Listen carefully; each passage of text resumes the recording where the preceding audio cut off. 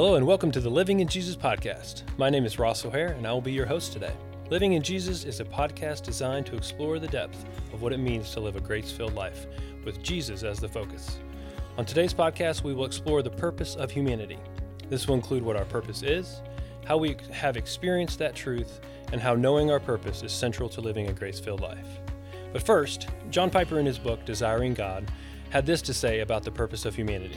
Man is given the exalted status of image bearer, not so he would become arrogant or autonomous, as he tried to do in the fall, but so he would reflect the glory of his Maker, whose image he bears. God's purpose in creation, therefore, was to fill the earth with his own glory. This is made clear, for example, in Numbers 14:21, where the Lord says, "All the earth shall be filled with the glory of the Lord." And in Isaiah 43:7, where the Lord refers to his people as those whom I created for my glory. So here comes episode 4, Purpose of Humanity. Here we go.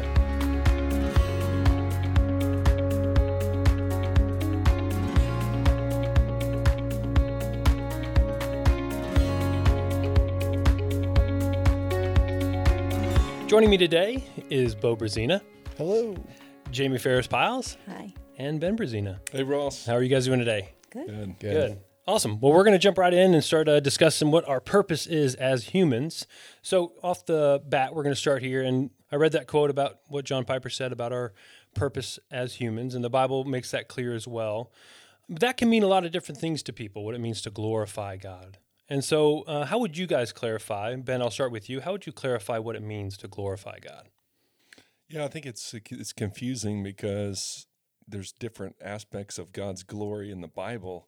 When we see the visible presence of God, it's represented as intense, blinding light. Yeah. And so you got this idea of the Shekinah glory, with the tabernacle, Moses at the burning bush, seeing the glory of God, Moses being in God's presence and then radiating light. That's kind of that concept. But this other concept that we talk about in the Living in Jesus, that is the display of his character.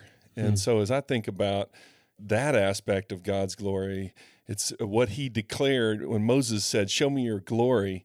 God says, "I'm going to pass by you and show you my glory." And when he did, he passed by and he spoke about his character. And his character was, he was slow to get angry, and he was rich in mercy and abounding in loving kindness to generations.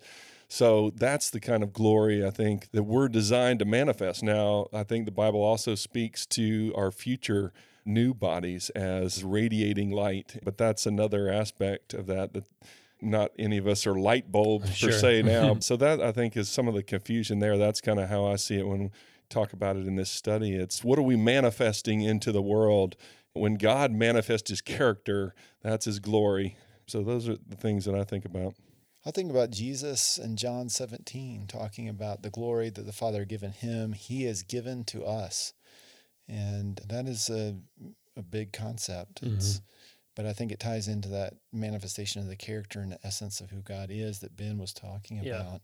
It's definitely different than I grew up thinking about glory. I thought mostly about showing God's glory just through what I was doing. Was I saying the right thing or obeying God? And it's a very grand thought to think about being a recipient of the gift of God's glory. Yeah, I got that same sense where it was like you had to do something for God in order for other people to see who God was, type of idea. Yeah. Well, I think you're speaking about John Piper and using one of his quotes reminded me of one of my favorite quotes of his. I don't always agree with everything he says, but I love this. He said, "God is most glorified in us when we are most satisfied in him." And I think about what I know of him now. I grew up thinking the same thing, that it was what I did that glorified him. And now what glorifies him is the finished work of Christ in me. And when I rest in that, and when I expect him to show up and meet those needs and be who he is through me, then I am most glorifying to him. There's a verse in Matthew where Jesus talks about letting our light shine so that others may see our good deeds and glorify God. And that whole aspect, it's easy to focus on, okay, we need to be doing good works, like what you're saying, But what he said before even people seeing our good deeds is let our light shine. And who's our light? Jesus says, I'm the light of the world. Yep. So that totally changes the concept. He's the light. He lives in us, and we let him shine. And people see our deeds, and they say, wow, there's God in that person. And that's a whole different thing than me saying, Yes. I got to do some good work so I can give God some glory here. So it sounds like what we're saying or trying to say is that it's because of God giving himself to us that we are then able to shine a light or have good deeds or be an example or have the characters that Jesus did because of what he's given us. I think that's the original design. Sure. Yes. Yeah, it's got off track, but definitely that's the original design. Yeah. And the neat thing about that is more quote unquote good behavior will come out of resting in that powerful glory that he's gifted us than I could ever generate through my own effort. Sure. It's kind of like, I don't know if you've ever seen one of those scientific experiments where you pedal a bike and it generates enough electricity to cause a light bulb to flicker. Yeah. And the harder you pedal, the brighter the light shines. Yep. But if you get tired, then the light just kind of goes out. Yeah. And that was my methodology of trying hard to glorify God versus I'm plugged into the grid, so to speak, where this power is flowing in me. The glory of God has been gifted to me because of this indwelling spirit, and the light of the world is in me. And so what happens is more glorifying behavior comes out than ever because of that power that's in me. It's not me generating it. Yeah, well, it goes back to one of the things we talked about earlier on, which is our concept of God. So understanding how having a correct concept of God actually helps us glorify him more. Because like you guys are saying, if we don't know how to generate glory, where that's coming from, that God's given that to us, we don't even, we're going to just try within our own efforts. Yeah. Well, for me, you're talking about concept of God. Yep. My early concept of God is that, God loves me and he saved me, but he's not 100% happy with me unless I'm doing good things. And that sets you up for that, I got to try harder to glorify him to get him to love more. Yeah, that's really good. And that wore me out because you don't ever really know if you don't believe the truth of who God is, that he is already pleased with me because of Christ's work on the cross, his finished work on the cross. Then if I have an incorrect concept of him, I'm going to be trying to glorify him when he's saying, in essence, I've already made you acceptable, rest in that, and then that will display my glory. Yeah, awesome. It's easy to take verses like 1 Corinthians 10:31 that says, whether you eat or drink, or whatever you do all for the glory of God, and say, oh, well, that's me, I got to do it. And so we need the whole idea of the gospel and what Jesus came to do in order to cast that light that you're talking about and discover that it's not me generating in my own strength. Well, I agree because I know there's another verse in 2 Corinthians where Paul talks about, I think it was Paul, he said, everything that you say is said as the utterance of God. Everything that you do is done with that power. If you're serving with his power, and that is all to the glory of God or done as glorifying him. So the concept is that it's God in us that has to do this, or the works are worthless. The speech is worthless unless it's generated of him. Yeah, another aspect of this, as we've talked about last week, is our needs. And if God's meeting our needs, part of that is he's meeting our needs to be able to glorify him, right? And so how would you help tie those two concepts together, that we have needs, but we also are made to glorify him? How do those two things fit together? Well, I think if you look at the Greek word for glory, like that I referenced in John 17, it's doxa. It essentially means this intrinsic heavy worth or value. And that ties in, that's one of our essential needs. So you think of God, the worth, the value, the infinite worth of God's life gifted to us through the Holy Spirit puts an incredible statement of worth and value on us. Yeah, it really does. Which ties into this neediness because we have this essential depth of need to be worthy and valued. And so if you understand the Greek word, it just ties the two concepts perfectly together. Oh, God's glory has been gifted to us through this indwelling spirit, which speaks to my worthiness before him because of Jesus is doing this incredible, heavy, immense, beyond words worth and value, intrinsic value. And therefore, if I rest in that, then I rest in him meeting my need. Well, you also talk about Philippians 4:19 says that all of our needs are met through the riches of his glory in Christ Jesus. Yeah. Yeah, definitely we're made for that and to display his glory. But I think essentially as beings, we're displaying glory of something. So if we regardless. Yeah. I mean, and what are we glorifying?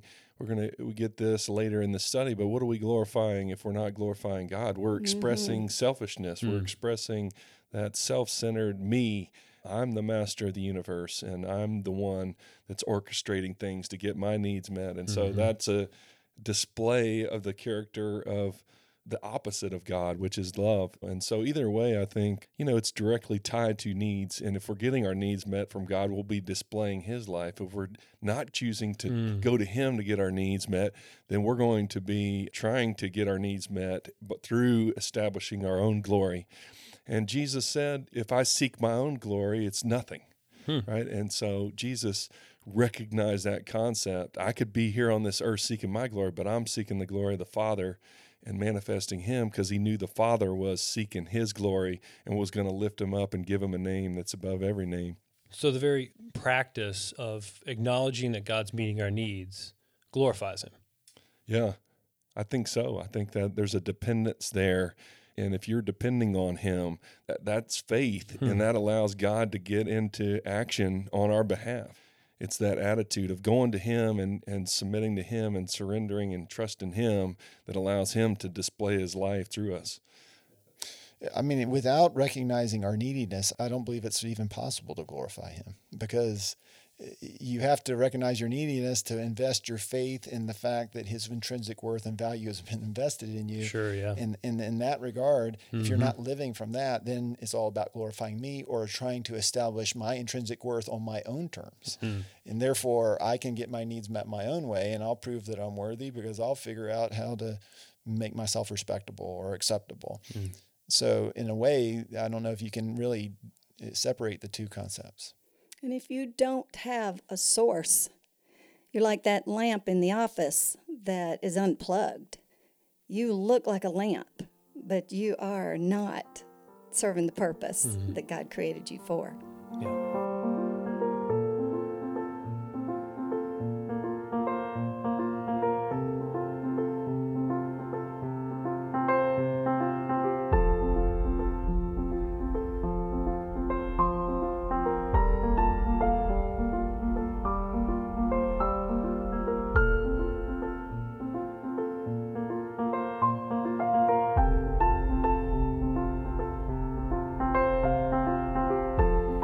So as we've kind of established what glorifying God and what our purpose is as humans, how have you guys personally experienced that in your life? How have you seen that play out personally for you?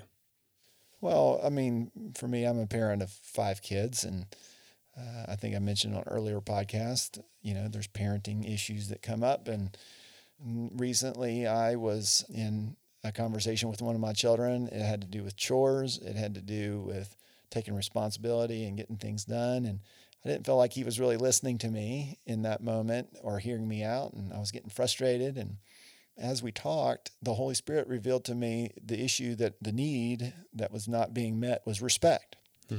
In that moment, I was not resting in the glory of God, the value and worth that he's poured into me. I was looking to get that worth and value through respect from my child. So that was not glorifying God. Now, as the conversation went on, the Spirit convicted me, and he prompted me to confess my sin. I said, "Son, please forgive me. I was trying to get respect from you. I didn't feel respected." Now, this seems really kind of crazy, but that action was actually glorifying to God. Right, yeah. Even though it was, I was confessing a sin, if that makes sense. Yeah. But in that moment, I'm changing my mind. I'm repenting. I'm saying, I can't establish my glory, God, on my own by getting it from my children. Your glory in me is enough. So I could humble myself and say, I was wrong, please forgive me. And so to me, my old way of thinking about glory would be like, singing hymns at church, or, giving money to church, or maybe memorizing scripture or studying the Bible or testifying to God's greatness, which are all beautiful and wonderful things that do give God glory when I'm living out of his life.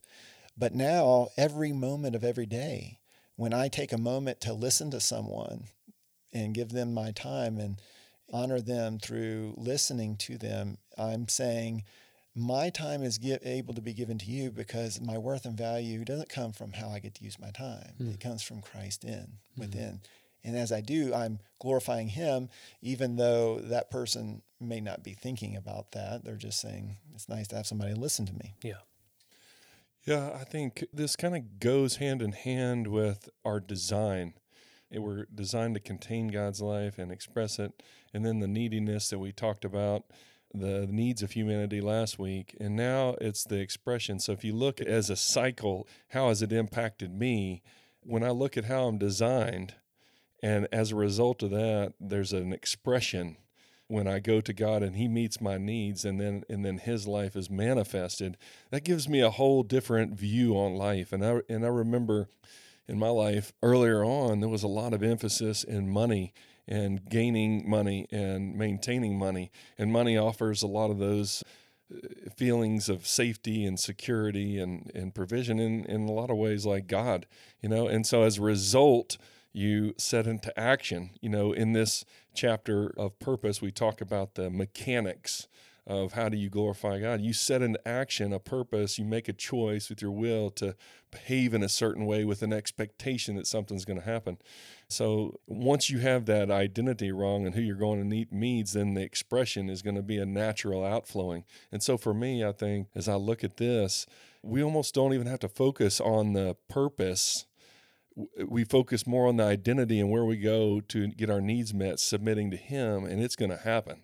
As long as my hope is fixed on money and my thoughts are, how do I gain money and who do I have to control and what do I have to do and how can I get ahead, then naturally my behavior is going to, and that's going to be purely selfish motivation that's going to lead to glorifying myself versus God. But once I started understanding I was made for this, I was given the Holy Spirit. This is a natural process for me to be kind to others, to be gentle and faithful and control of self. All these things is a natural outpouring or outflowing of God's life in me. It's a game changer. But for me, that started with that understanding of who I was and what my purpose was not to go and meet my own needs and exhibit that as through selfishness. What you were saying, Ben, reminds me of an author named Bill Gillum. And when you were talking about understanding your design, spirit, soul, body, right? And the spirit within us is where the glory of God resides. And he talks about brushing my teeth in the morning is glorifying to God. And I honestly don't think when I'm brushing my teeth, I'm glorifying God today, Yeah. I think more of like, well, I need to take care of these teeth. But when I'm joined through the redemptive work of Christ and the indwelling Holy Spirit, I'm one with him and I'm expressing his life through taking care of my body. And that's a manifestation of his life within, the light of the world.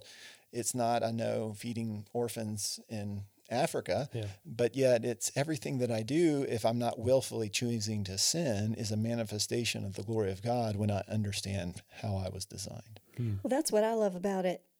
When I recognized who I was in Christ and I began to really believe it, that's where the impact came in, because then I rested. I didn't try so constantly to seek that significance in my family, my friends, my accomplishments, and I could just be who he created me to be. And I think about a story, and I can't remember who the young man was, but he felt he was called to India. And he went out to India and went up on the platform to speak, and he saw that God had brought about 1,000 young people to speak. And he was so excited, Lord, I'm going to do this for you, this will bring glory to you. And after he finished, only one person came forward. But what he didn't know at the time was that one person was Ravi Zacharias, who would later become one of our most famous Christian apologists. So it was just be. If you're called, go, but the results are in him And that's so, so comforting, refreshing to know He's the defender of whatever glory He gives me.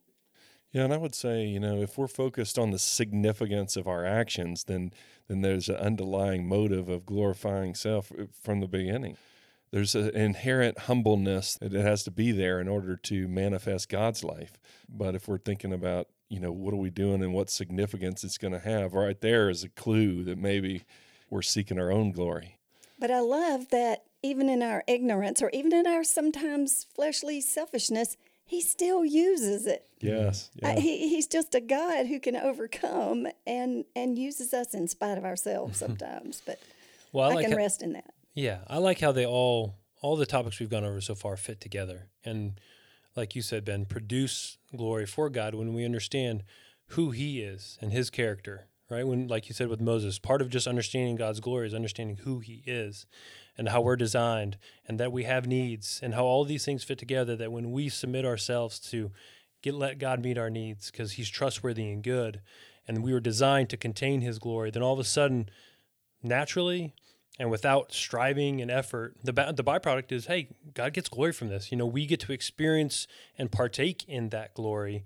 But ultimately, it comes back to look how amazing our God is, and look what He can do with broken vessels and imperfect people. And it really just does shine the light on, I guess pun intended, how amazing He is. Yeah, Paul said, "In Him we live and move and have our being," and I think that's a good encapsulation of what you were saying. Yeah, I mean, for me, that's an empowering message. It's extremely empowering, whereas what Bo was talking about, the biking and the light and working hard, that's a disempowering message. It makes me think that I got to generate something. But if I know He's in me and He wants to come out and He's coming out, and then I can just flow with that, that's an empowering, encouraging, and it moves you forward. Yeah. Otherwise, you're in constant frustration. Yeah. Well, and constant fatigue, too. I think of bike riding. I mean, that... To me, that sounds terrible. I don't like riding bikes. It's not fun for me. And so, Bo, your analogy of that really, hits me hard because I'm like, man, that light would just not be very bright if it were up to me. I'm like, this is just too much work.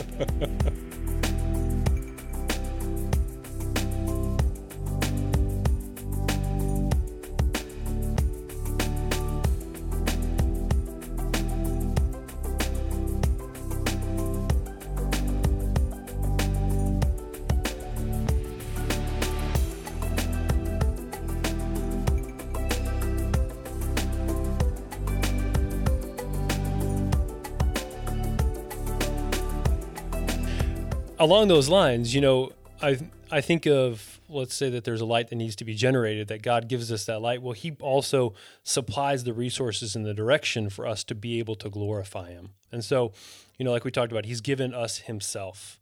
He's given us what we need to be able to make that happen. So how have you guys seen that in your life where maybe there was an instance where God actually supplied what you needed or the resources or the direction in your life to be able to glorify Him? Well, I saw it back when I was a young teacher of the youth. I taught 11th grade, and I enjoyed it.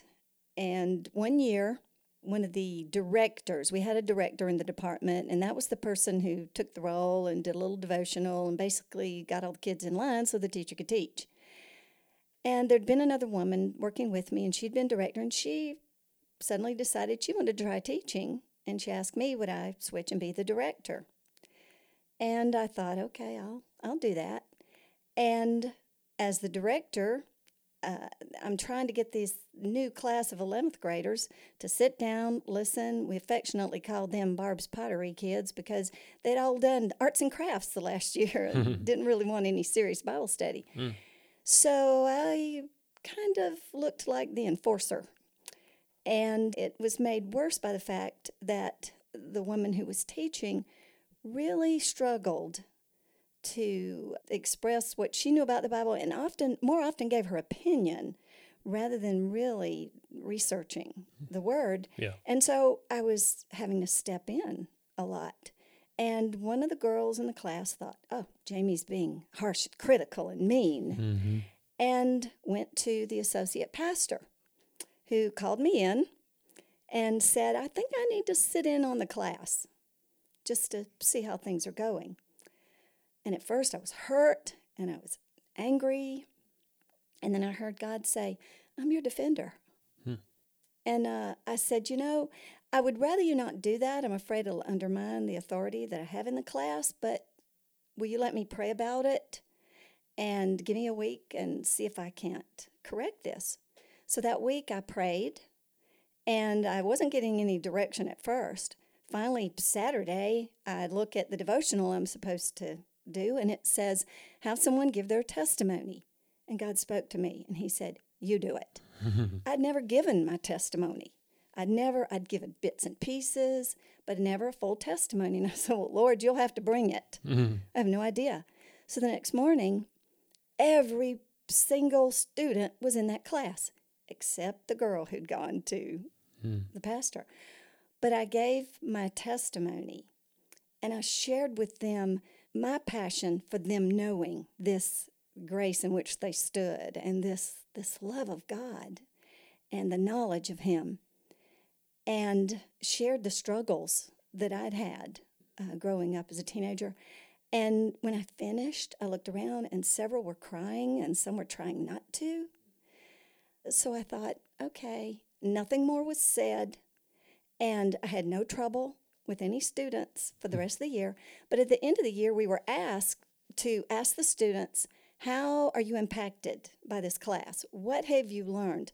So I asked them that, and there was quiet and there was silence. And then one young man, who was kind of the leader in the class, spoke up, and he said, I'll never forget your testimony.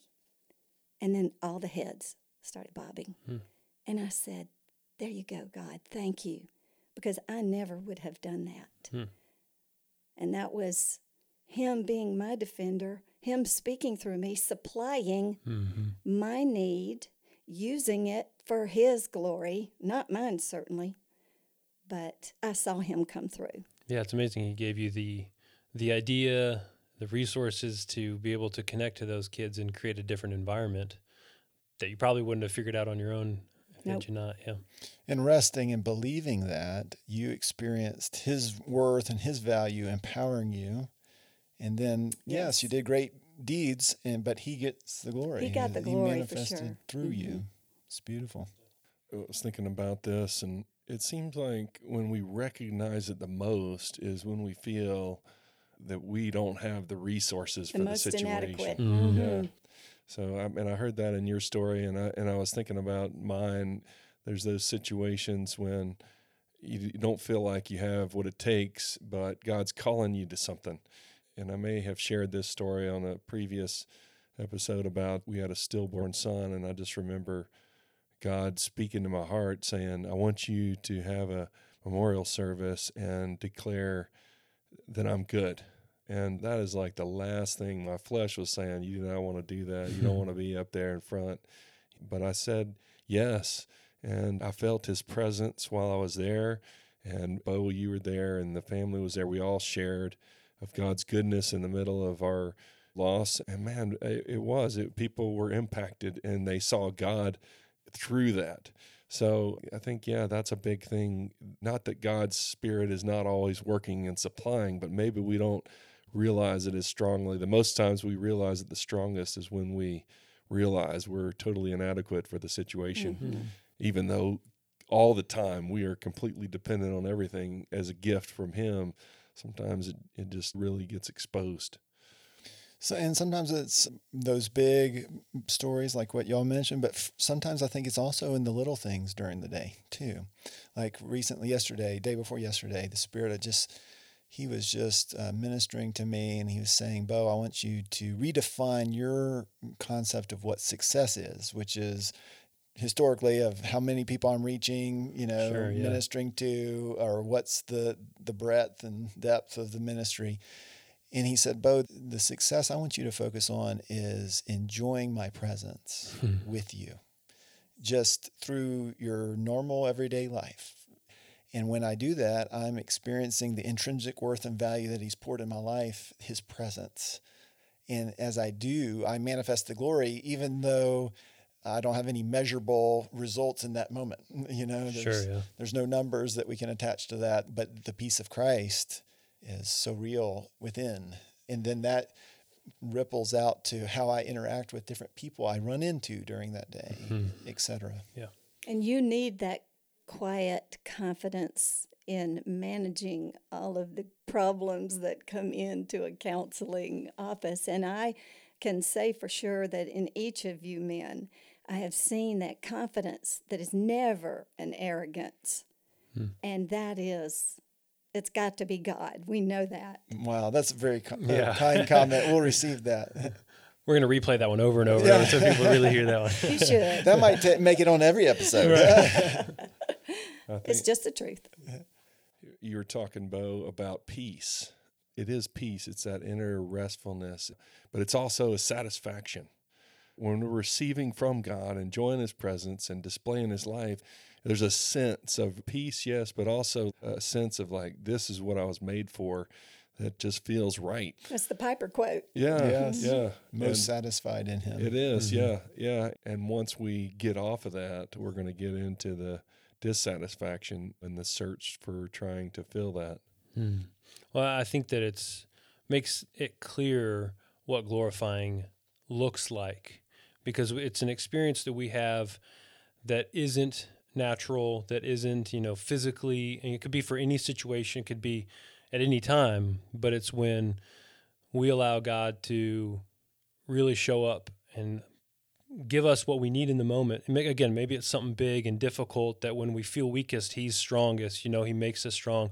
Or like Bo said, even in the most mundane day-to-day things, there's a different experience of life. Again, you say satisfaction. I always equate it to when we get a taste of what real life is like, you don't ever want to go back. And then you go back and you try to glorify yourself and you're like, that doesn't taste the same. That's just not the same experience. And I think that's the beauty of what God does is as He glorifies Himself, it changes us. It changes our desire for life. It changes our view of life. And it has such an impact, not just on those around us, but for us as well. Well, it's that verse that says we are being transformed from glory to glory. There's that transformation happening that we may not even realize that it's happening, but it's happening as we keep receiving from Him. Speaking to that idea of satisfaction, I was thinking too that it's not always easy. There's an inner restfulness and a sense of satisfaction, but it could be very strenuous on the flesh. I was thinking, Jesus, His greatest display of the glory of God, the greatest display of love in the entire universe was what He went through, getting beaten, falsely accused, stripped, hung up, and being exposed like that. That's His greatest challenge, which was not pleasurable in any means, but yet that was the biggest display of God's glory. So sometimes it's very strenuous on us, but at the same time we can experience that peace and a sense of good flavor, as you described it, in the middle. And I think Jesus had a joy that was set before Him that He was experiencing in that moment. For sure. Well, it says it's producing in us an eternal weight of glory. The sufferings that somehow connected. It's not the part we like to talk about or live through, but I think it's happening when we don't even realize it, and it is producing a benefit. Yeah, it's amazing how God works that way, where half the time you just don't even recognize it, but He's always at work. Even when we're sleeping or even in the most mundane or most difficult situations, we can see God working.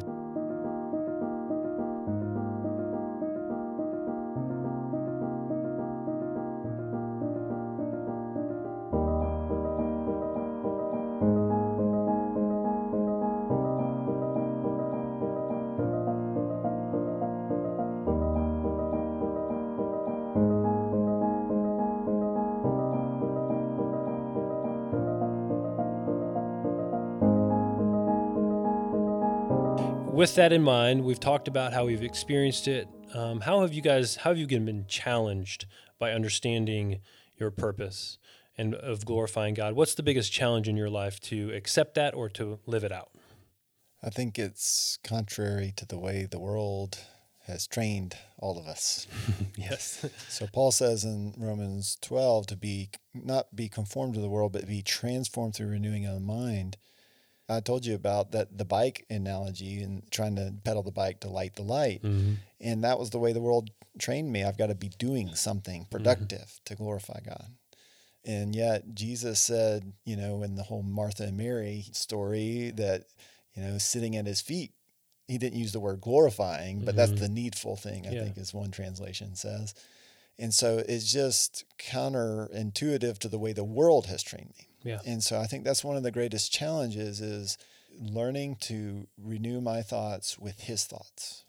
And then choosing, like Ben said, it was difficult in the flesh or hard on the flesh, the way that I've learned to get worth and value and is from accomplishments, from measurables, from whatever it is, and wrestling with that. And it comes across in subtle ways of trying to glorify myself, even, as I'm pedaling that bike furiously. Yeah. And learning just to rest in that life. That's one of the biggest challenges for me. And I think it's been a growth journey for me.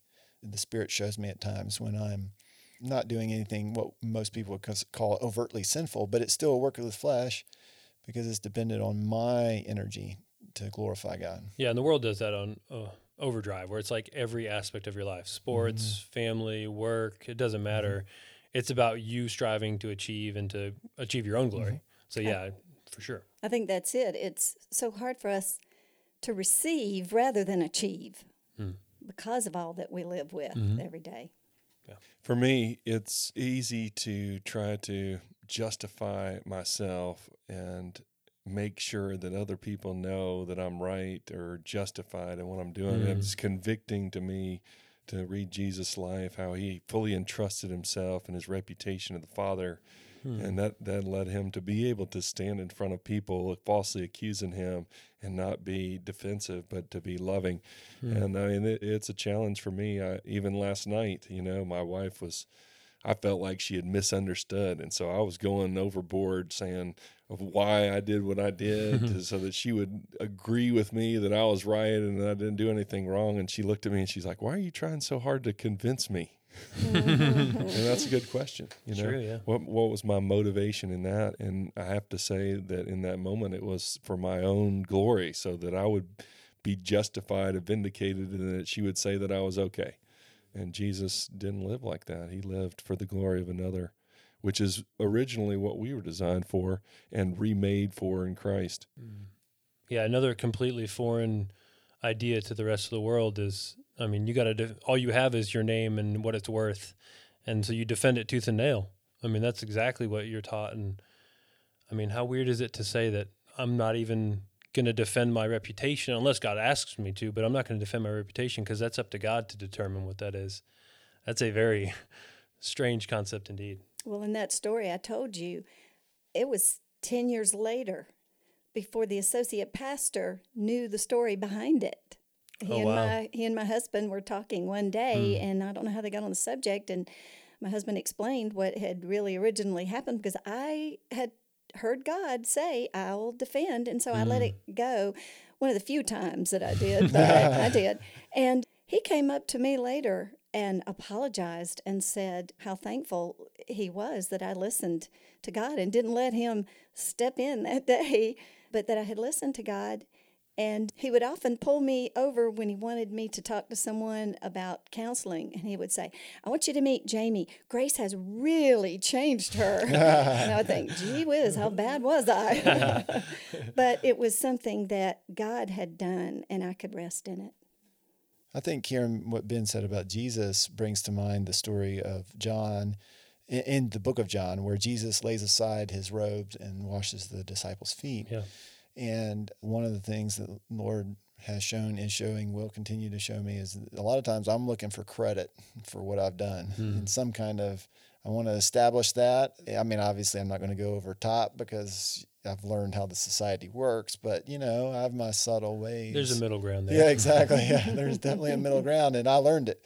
And yet this is how good God is he says, I can still be glorified in that, Bo, because when you start to agree with me and repent, you're tapping into my glory. But wait a minute, what I just did wasn't glorifying. Yeah, that wasn't glorifying. But you receiving me, my instruction, my leadership, my loving reminder to you of my glory that's in you, That's glorifying to me. You learned from it. Yes. And Transformed you. exactly. And then, and Jesus, of course, he said he knew where he was coming from and where he was going. And so he was resting in the glory of the Father, and that's why he served. And that's why he didn't have to, I mean, I don't think the apostles probably really figured out that whole foot washing thing probably until he was gone. Of course, he instructed them right there about it, and I'm sure they understood it at that point. But to understand the magnitude of it, probably in retrospect, and so he's patient with that. But that's one of the challenges is I don't always see things clear. I don't even see myself clearly, and I have to listen and walk and wait, and he shows me. Yeah.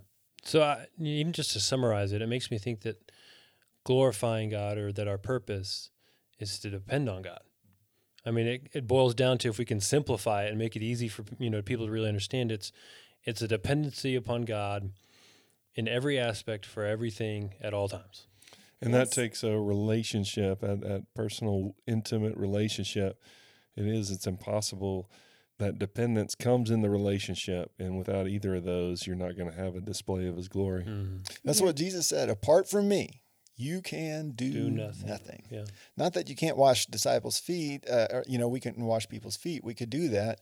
But he said, if you're not dependent on the Father like I was dependent on the Father, it's worth nothing. Yeah, so a single action, you could do the same thing for two completely separate motives. So I guess my question then, to clarify that, is how do you know when you're depending upon God or then doing it out of your own strength? You burn out.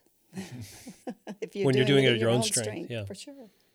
It all gets to the motive. If I'm in a place of submission and faith, then it's going to be a display of God.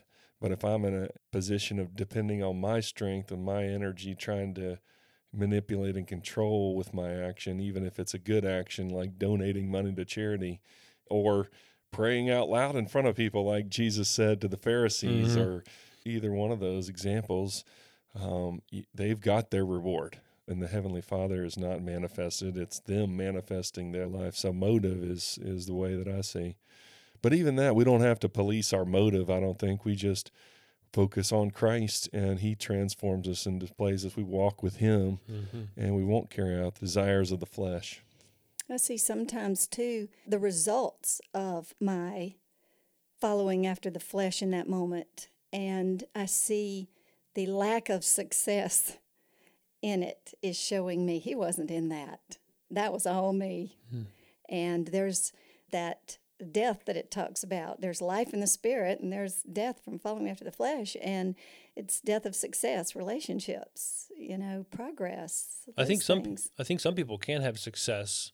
You're saying, I think, a lot of times our flesh isn't successful, but I think even sometimes our flesh can be successful when we try to. It can, but I think for the believer, he doesn't leave us without that knowledge. He wants to show us. He wants us to know. I think the end result's the same. Is whether we have success or not, it's going to be an emptiness. There's going to be a void and a lack of experiencing, like I said, that taste of true life, because I think even in our flesh, if we experience success, the very next moment we're going to be like, well, what if I can't do it again? Yeah. And we start doubting and we're worried. Whereas if it's God and it's based on him, I don't have to worry about the next time. I know he's going to come through, and again, like we said, I can rest and depend on that. Ultimately, I think it just comes down to the Spirit. The Spirit said he's going to bring it to our mind. He's going to show us. In the Old Testament, I think it's in Isaiah, he talks about, you'll hear a voice behind you saying, this is the way, walk therein. And he'll show you what success, was it birth of him or of your own strength?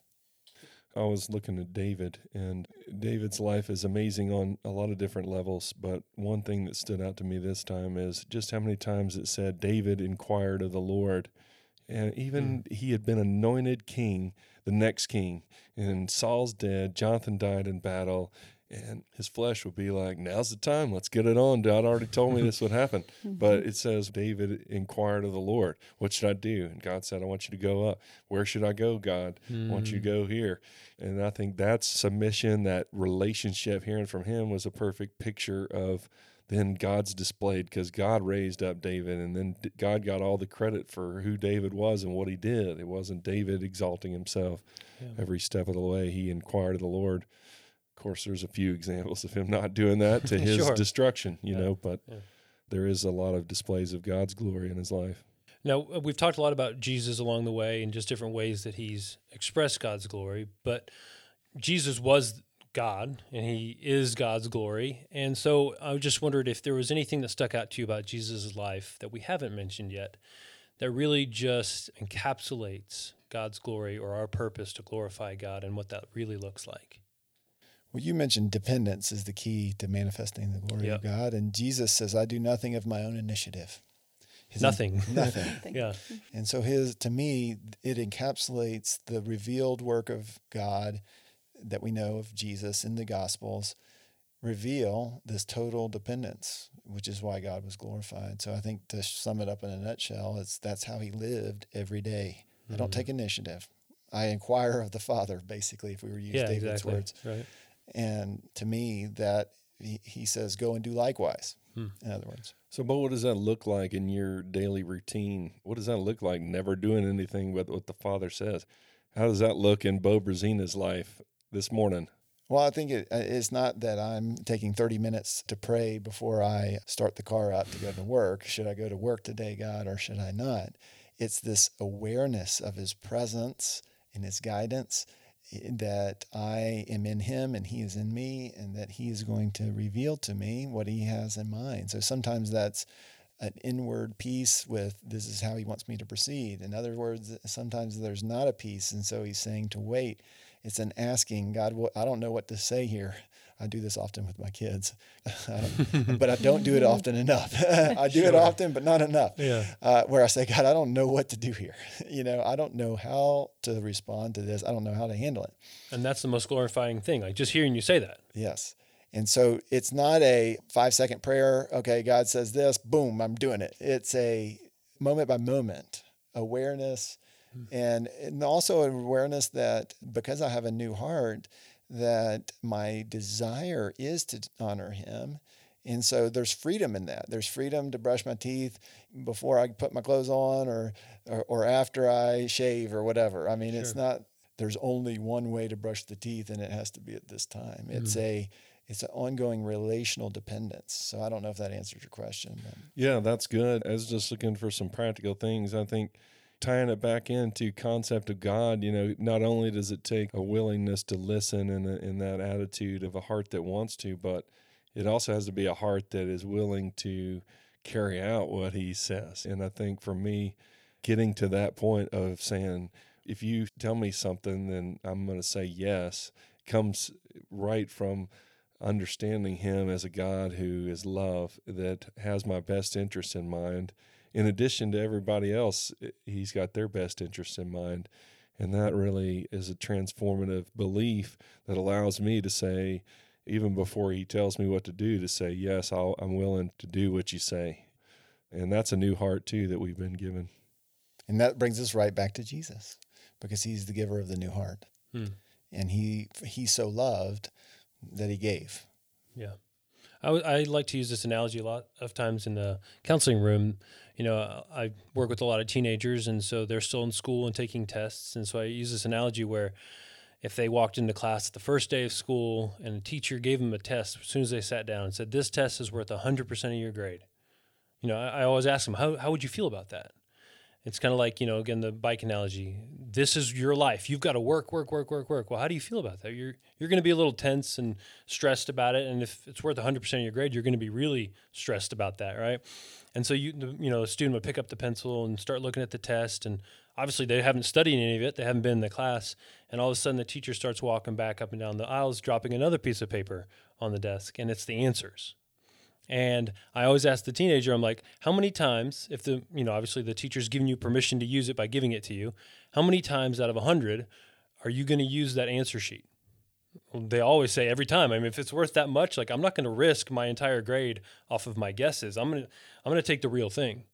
And I say, well, in our lives, why don't we do that with God? God is the answer sheet to our lives. He knows what's going to happen. He has the resources, the ability, the knowledge of what's going to happen in our lives. And part of that process of depending upon God is being able to trust him with our future, and that in that moment, he's going to give me what I need to be able to answer the questions of life, because I don't know.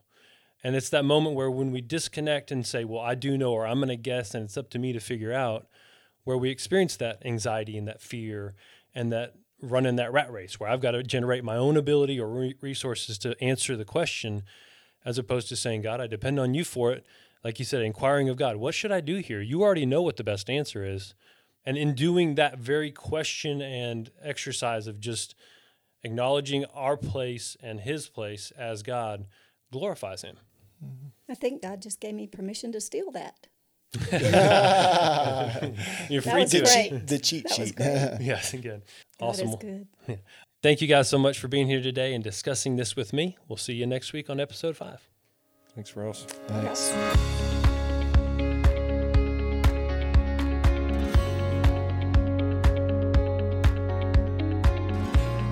Thank you for listening to this week's podcast. Next week, we will look at the meaning of the 2 trees in the Garden of Eden. We will discuss what these trees represent in our lives and how our freedom to choose is central to understanding God and His love. The Living in Jesus podcast is a production of Christian Families Today and is produced and edited by Ross O'Hare and Ben Brazina. Christian Families Today is a nonprofit discipleship counseling, coaching, and training ministry focused on equipping men, women, and children in how to build biblically healthy lives and families. You can visit our website at cftministry.org to find this podcast, information about the Living in Jesus study, and other free content. If you were encouraged by this podcast, it would really mean a lot to us if you would take a minute and leave us a review. This podcast and all our free content is made available because of the generosity of people just like you from around the world. Until next week, thank you and God bless.